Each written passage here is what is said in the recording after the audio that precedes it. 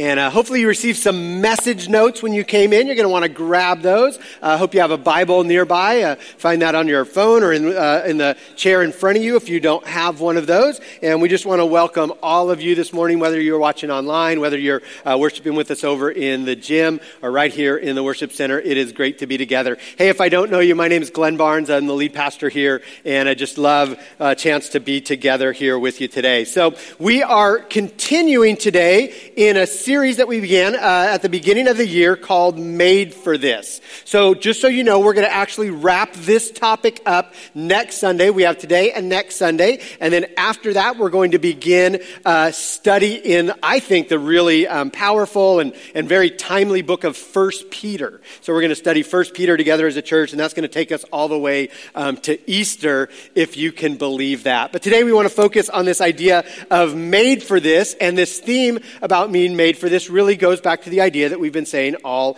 along, that each and every one of us is made by our Creator. We are made by God, and we're not just made for randomness. We are made by God, and we are made for God. In fact, we said that really the thing that we're made to do is to glorify God. Everything that God created is meant to give Him praise, and so we're meant to glorify God.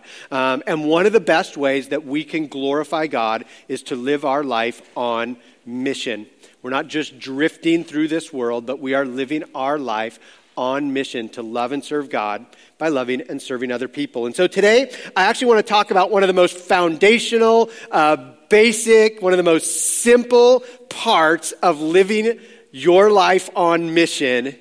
And yet it is something that Christians so often neglect to do, especially in its most simple form. And what I want to talk about today is Jesus' command to love your neighbor as yourself. Love your neighbor as yourself. We are made to love our neighbor. And yet, would you not agree that this idea of loving your neighbor really has become kind of a lost art in our world these days? In fact, there was a sociologist by the name of Faith Popcorn. Great name, Faith Popcorn. And she wrote a number of books and articles a little over 20 years ago, and she coined this phrase to describe what's going on in American culture, and this phrase was cocooning. She said cocooning. It kind of describes this idea. There's a little picture that helps you see what that is about. But the idea behind cocooning, it's the idea that especially in kind of our fast-paced modern world, that people are just less prone to physically interact with other actual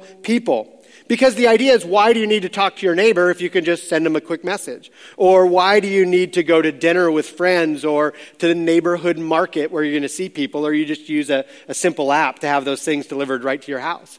Why would you go to a concert? Why would you go to a movie? Why would you go to church when you can just kind of stream those things into the safety and the comfort of your own living room and your own couch? And so this has been going on for years. This idea of cocooning has been going on for years. But in these last few years, the pandemic has just exasperated this whole thing. When we were encouraged and then at times mandated to stay inside and stay away from other people, people just did that. Even though that goes so against what God created us to do. We are designed by our Creator to be with and to love other people. So nowadays, the problem is you can drive through a neighborhood and you never necessarily see kids outside playing. Or you don't see neighbors out front just talking or working together or things like that. In fact, it's been said that we don't necessarily even live with our neighbors. We live around strangers. It's not neighborhoods, it's strangerhoods. And I saw just a disturbing statistic that said less than half of Americans even know their neighbors, and a significantly higher number than that do not trust their neighbor. And you wonder why we have so much struggle and negativity in our world when we don't do the most basic thing that Jesus said to do. We don't know and trust our neighbors. And that's not what God created us to do. God has designed you and God has designed me for relationships. And I'm even speaking to the introverts here this morning. I know this is not your favorite topic, but you are designed by God that way as well. In fact, there's a fascinating little study that was made famous by a guy by the name of Malcolm Gladwell. Maybe you follow Malcolm Gladwell. And he talks about this little town of Roseto, Pennsylvania. Roseto, Pennsylvania was made kind of famous when there was this research that found Roseto to be one of the healthiest places in all of America to live. Especially they had very low heart disease. And so they started to investigate this. And they found out not only was the heart disease real low, but people lived longer. They lived happier lives in this little town. There was virtually no crime, no alcoholism, no drug abuse, very little or no suicide. And so, of course, experts wanted to know, what is the secret to this little town? Right? Is it something in the genetics of these people? Is it something in their environment? Is it something in their diet? And they did all these studies, and they found out that it's none of those things. What they found out is it had to do with their lifestyle. And this is what Gladwell writes about it. He says, this is what takes place in this little town of Roseto. He says, they visited each other. They stopped to chat in Italian on the streets. They cooked for each other. They ate together. Extended families were the town's social structure. Many homes had 3 generations living under the same roof. He even includes, researchers saw the unifying and calming effect of the church. I love that. That's the effect that the church should have on its community. In other words, he says loving their neighbors was not only good for them, but it was good for their communities. Almost like Jesus knew what he was talking about. Or almost like we are made for that.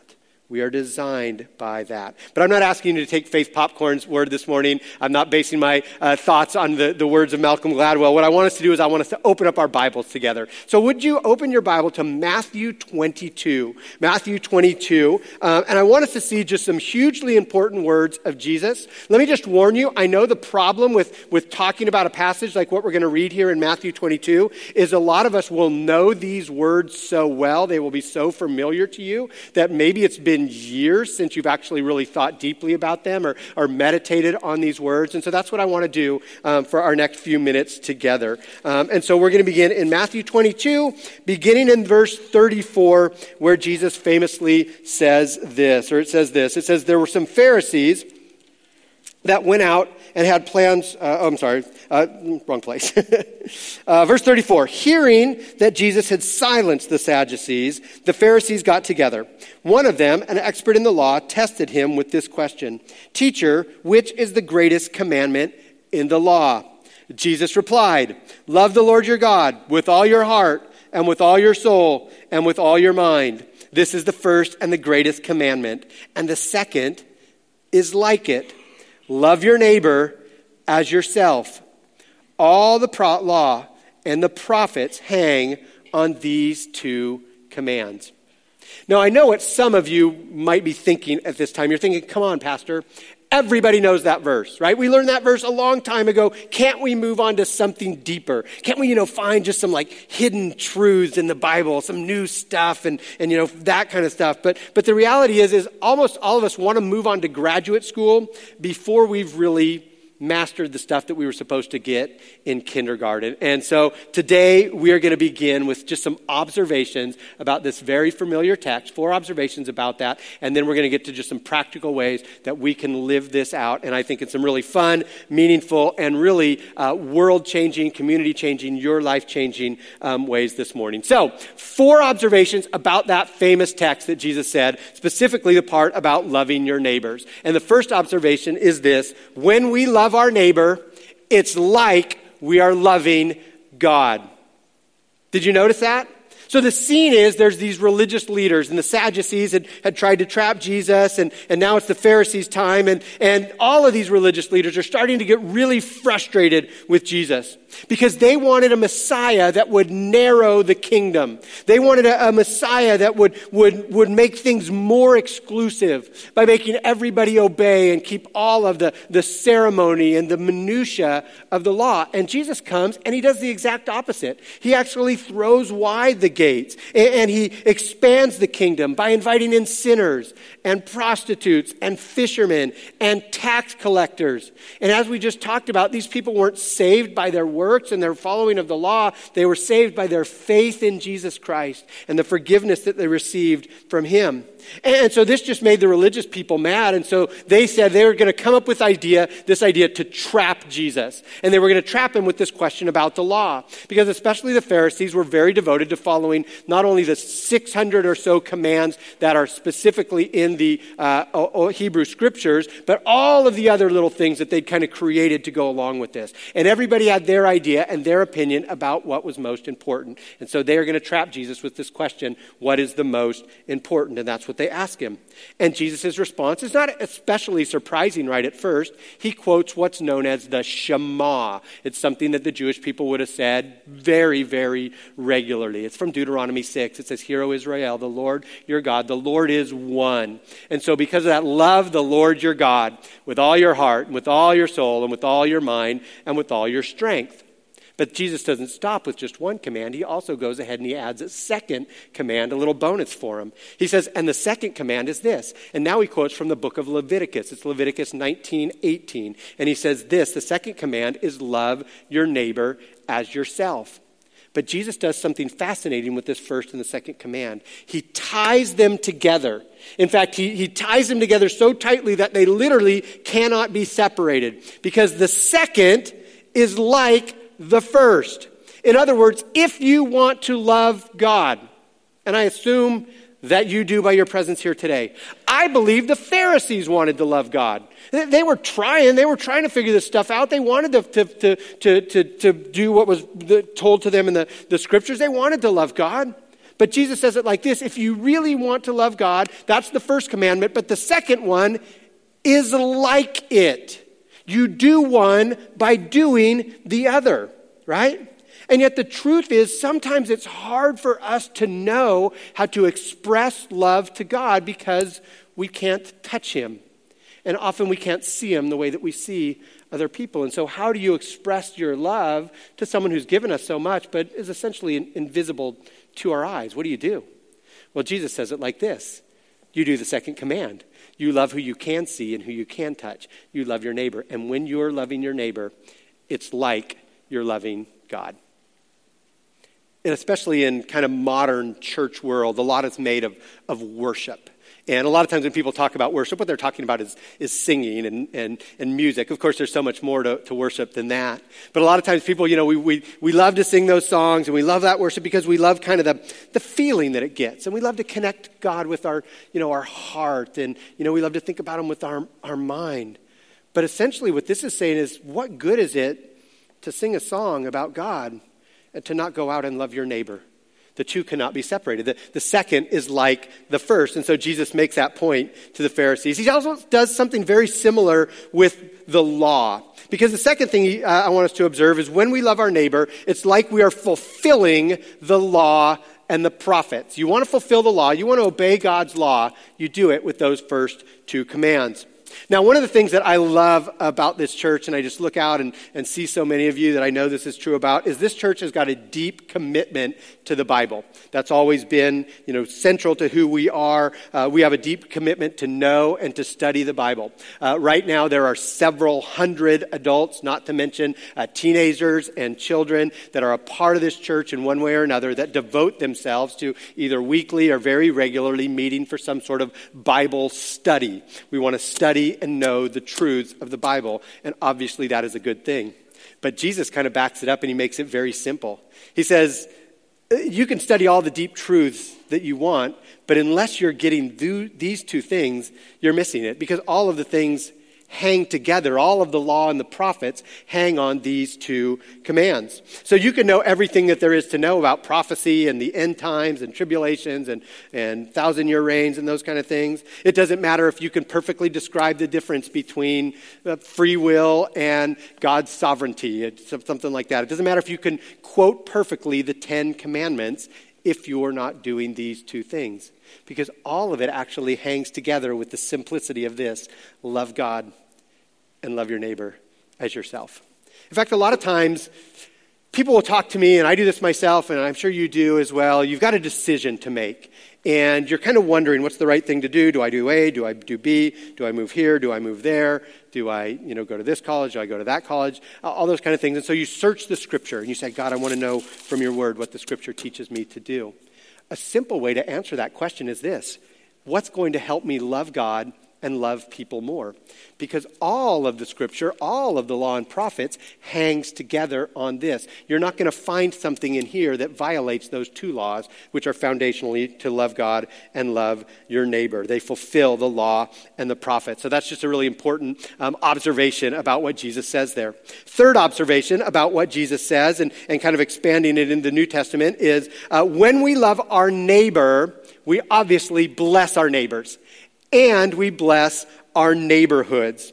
You see, when God's people start to put into practice this idea of loving their neighbor, that's, you guys, when communities and worlds and lives get changed. And that's what you see. So let me just read you a couple scriptures from Acts chapter 2. We see this idea of neighboring and hospitality is this huge part of the gospel starting to spread out eventually around the world. In Acts 2, 46 and 47, it says this. It says, every day they continued to meet together in the temple courts. They broke bread in their homes. And they ate together with glad and sincere hearts, praising God and enjoying the favor of all the people. And the Lord added to their number daily those who were being saved. So a key part of that growth of the church was they ate together. They were in their homes. They invited people in. They were being good neighbors, and they were loving their neighbors, and God used it to change the world. You actually see something kind of similar. I love this scripture from Jeremiah 29. I think this is one that we should remember a lot, because in Jeremiah 29, God is speaking to the people that are exiles. So they are meant to live in the promised land, especially in Jerusalem, but that had been destroyed. Again, because of the people's sin and disobedience, the consequences, their land is destroyed, and the people are carried away ultimately as slaves into Babylon. And so now they're living in this foreign power, and they don't like it. Right? Because the Babylonians are so ungodly and so terrible. And yet God speaks to them and he says, part of what I have you in Babylon to do is to love your neighbor and to be a good neighbor. This is what he says. He says, this is what the Lord Almighty, the God of Israel, says to all those I carried into exile from Jerusalem to Babylon. Build houses and settle down. Plant gardens and eat what they produce. Marry and have sons and daughters. Find wives for your sons and give your daughters in marriage so that they too may have sons and daughters. Increase in number there. Do not decrease. And then catch this. He says also, seek the peace and prosperity of the city to which I have carried you into exile. Pray to it, to the Lord, because if it prospers, you too will prosper. And the point that God is making, even to these people who are living in exile, is you're there for a reason. And so don't just ignore that. Be a part of the community. Plant yourself there. Care about the community. When that community is blessed and prospers, you will be blessed and prosper as well. So pray for and participate in the prosperity and the care of the city where I've planted you. There's this great book that's actually been kind of influential on this message. It's called The Art of Neighboring. It's a guy by the name of Dave Runyon wrote this book. And Runyon was a pastor in the Denver area. And he just kind of got this crazy idea that they were supposed to be a blessing to their city. And so he was in the Denver area, and a bunch of the pastors all got together and said, hey, we want to bless our city, partly because of what they were reading here in Jeremiah 29. And so they started having these meetings with different city officials. They met with the police chief and the fire chief and the city manager, and they met with the mayor of Denver. And they have this meeting with the mayor of Denver, and it's all these pastors together, and they have this idea that they're going to solve some problem. Right? So maybe it's homelessness, or maybe it's gangs or child poverty or something like that. They're going to go after one of these problems. And so they meet with the mayor, so they want to hear what he says to them. And so the mayor comes, and he's got his notebook full of all the problems, and he goes over to the different things that they could do, and they're all taking notes and listening to this. And after about 30 minutes, the mayor's finished with his presentation, and he closes his binder, and then they're just chatting together. And the mayor says basically something like this. He says, you know what? If you churches really wanted to do something that would make a difference in our city, why don't you start a neighboring movement, a neighboring program? You see, the mayor knew some very significant research that when you talk about social problems like crime and poverty and violence and some of those kind of things, one of the key indicators that can be traced to that is how well do the people in the community know and care about one another. And when people know and care about one another, those kind of social struggles tend to go down. So the mayor just says, well, you know what you could do is, why don't you help people get to know their neighbor? And Runyon says this. He says, after the meeting, we sat together with this group of Christian leaders, guys that knew the Bible well, and they said, we were so embarrassed. Because here's this non-Christian mayor of the city who says, if you guys want to do something, why don't you take Jesus' words seriously? Why don't you do what he says is the first and the greatest and the second greatest command, to love your neighbor as yourself. And so that's what he challenges them to do, and that's what he calls them to do. And Jesus, when he teaches us to love our neighbor, I think he had some deep understandings of the way the world worked. He designed and created it. But here's what I want you to know. The fourth observation is when we love our neighbor, it actually unleashes this ancient Christian practice that literally helped move the church from this little fringe group to essentially no resources. They had very little, but hospitality essentially moved them to a worldwide movement, this practice of hospitality. The word hospitality, the Greek word is philoxenia. We hear sometimes about this. Philo is, of course, love. Xenia is other or stranger. We hear about xenophobia, the fear of others or the fear of strangers. The New Testament actually teaches us to love the stranger, to love the other.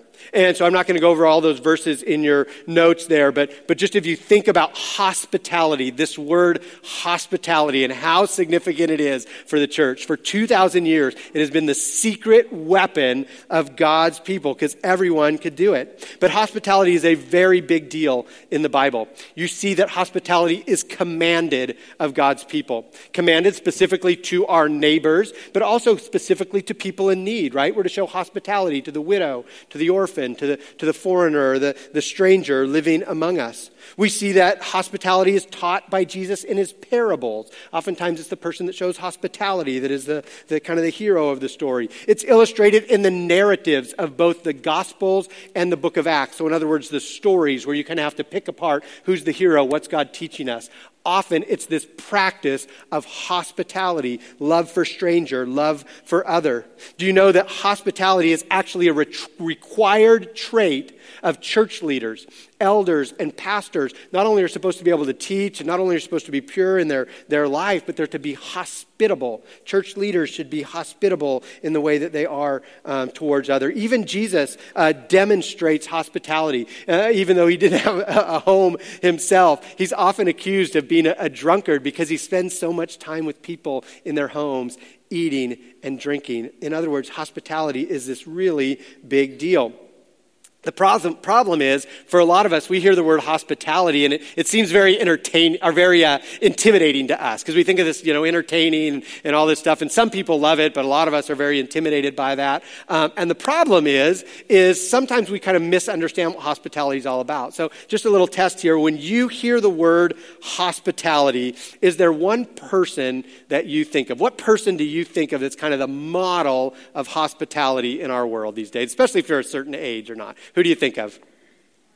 Martha Stewart, the very first one. Who we think of when we think about hospitality is Martha Stewart. Here's the problem. That right there is not realistic. I don't know this for a fact, but she's got to have a dozen people on her staff helping put all that together, right?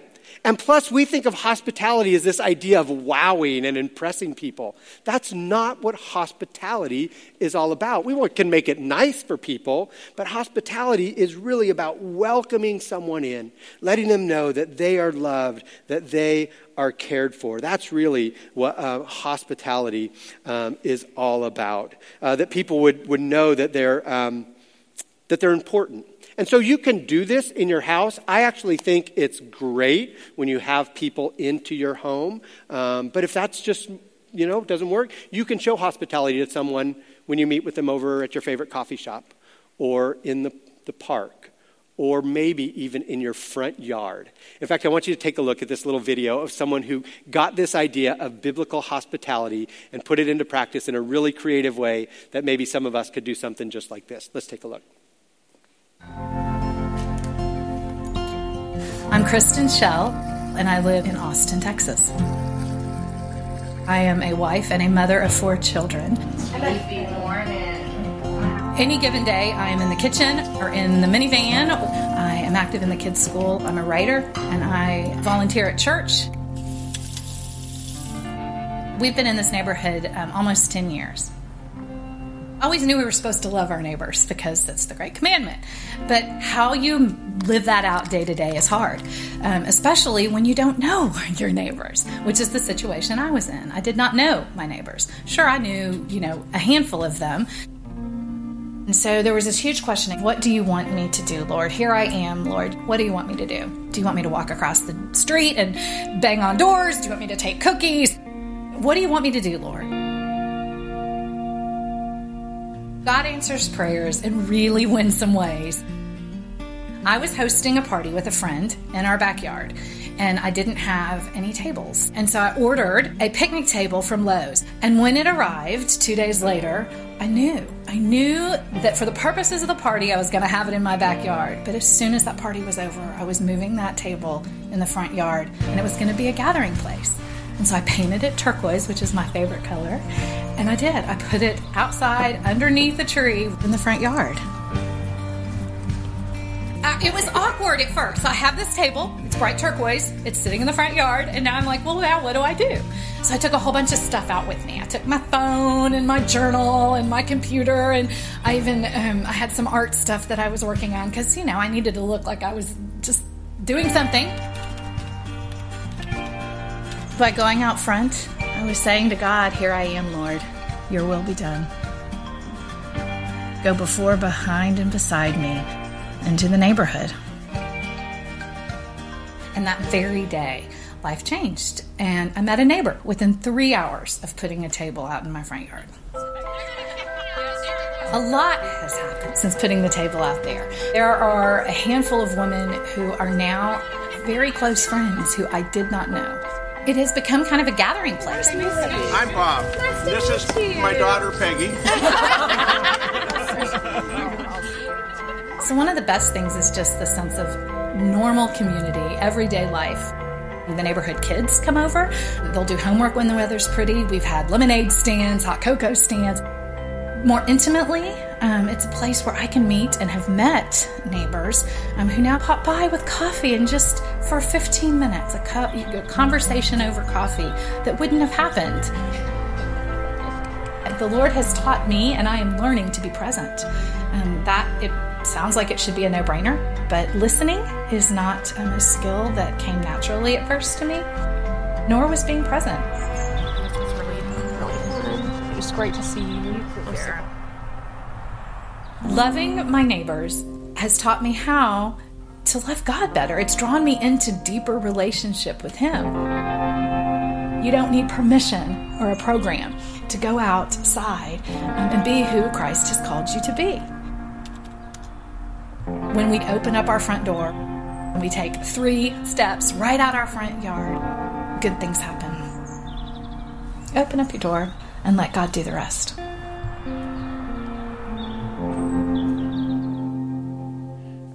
I love that. I love that because it's so practical. And she doesn't come up with some big program about reaching everybody. She says, I'm going to care about the neighbors that God has put right around me. And so I want to move right now to kind of the so what about all this stuff. Let's get very practical. And this, I believe, can actually be some really fun, meaningful stuff in your life. And honestly, if you want to see revival in our city, this is the kind of stuff that it can begin with as well. So in your notes, there's a little chart that looks like this. And so I want you to grab that. I want everybody to take that out. And the question is, who is my neighbor? And so the first so what is this. We need to get to know our actual neighbors. So I'm not an expert on love. I'm not a poet. I am not a songwriter, but I know this.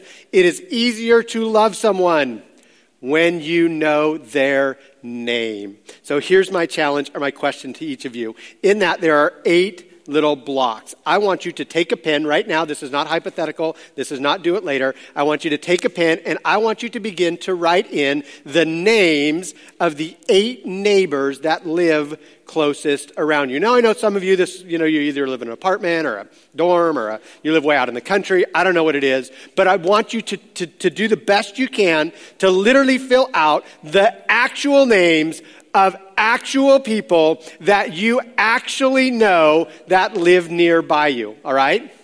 So here's what you cannot do. You cannot put dude in the blue truck, all right? You cannot put the lady with the yapping dog. I want a real name. Go ahead, take some time. I'd love for you to do that. See how many you can get. You can work together if you're here with someone from your family. It's almost like a contest now. I like it. You know, as you're working there, it's kind of interesting because in the Gospel of Luke, when Jesus has this conversation about loving your neighbor as yourself, there's a man there who it says the man tries to justify himself by asking, who's my neighbor? And that's when Jesus tells the famous story of the Good Samaritan. And the idea behind the Good Samaritan is everybody is my neighbor. But a lot of times we take this idea that because everybody is my neighbor, it doesn't mean I have to know my actual people. So I'm talking about putting God's greatest commandments into its most simple ways. All right, I'm not sure if I gave you enough time, but how many of you can do 8? Anybody here can do 8? Nice. Wow, that is impressive. Great job. How many can do 6? How many can do 4? All right, so here's the deal. That's a good job. That's not bad for a lot of us.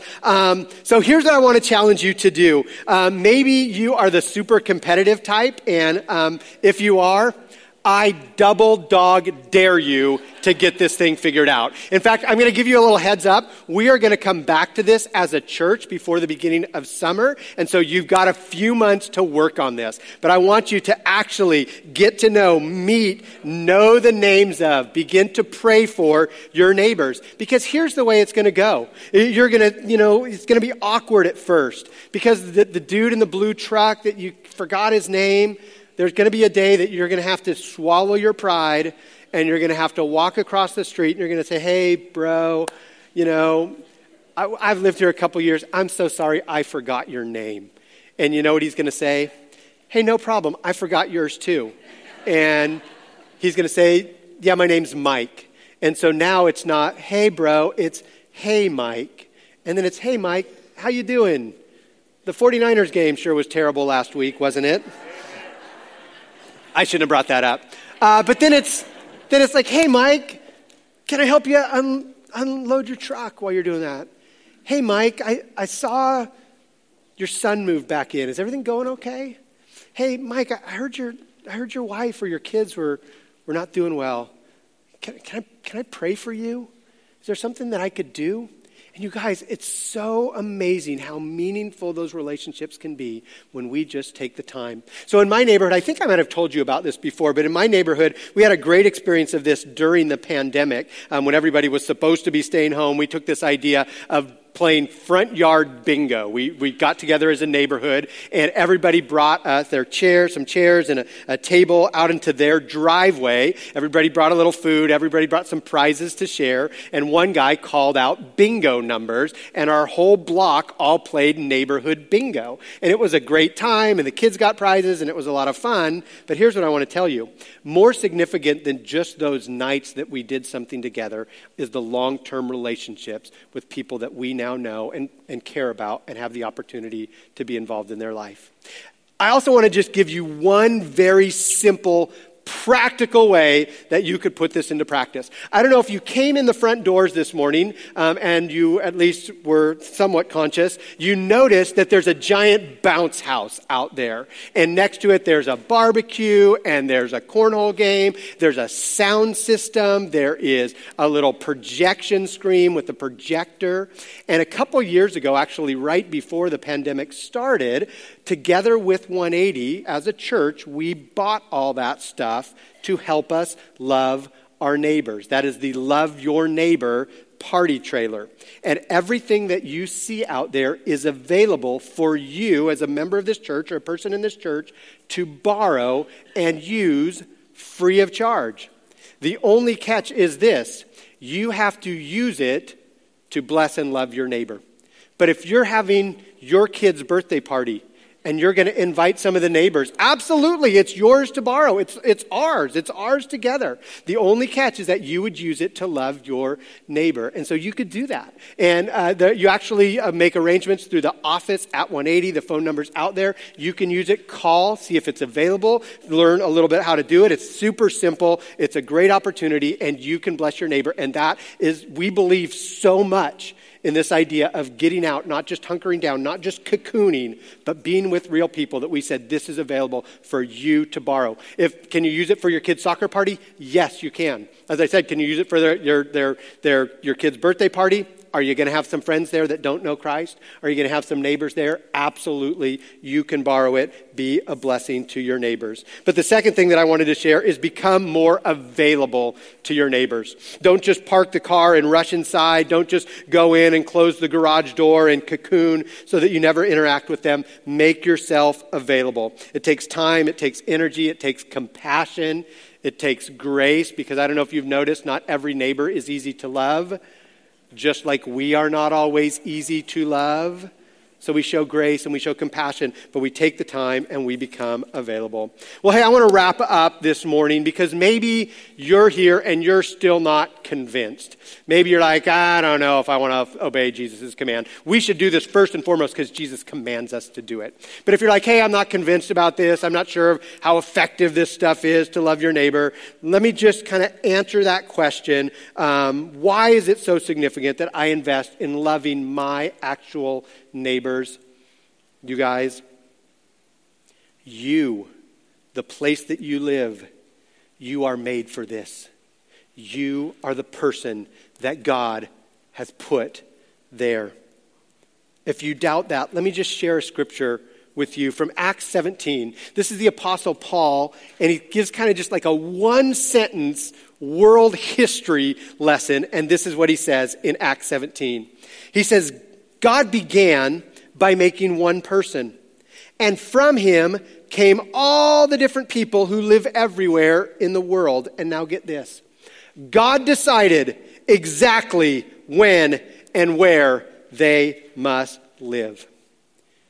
You thought you lived where you do because you got a good deal on the rent, or because it had the big yard and the master bedroom that you love.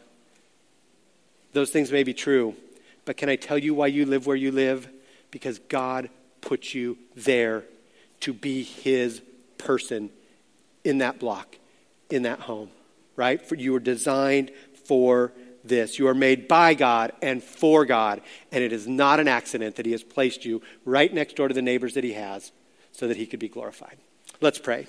God, thank you so much for your ancient teaching that is so full of truth. Thank you that, Jesus, you just pulled these things out of your Old Testament scriptures and reminded us to love God and to love our neighbors first and foremost. I pray that this church would be known in just an extravagant way of people of hospitality and graciousness and love and compassion for our city, for our neighbors, Lord. We pray that you would bubble that up out of us in just powerful ways. Help us even this week to walk across the street, to take that step so that we could see, Lord, your kingdom come in powerful ways. And we pray this in Jesus' name.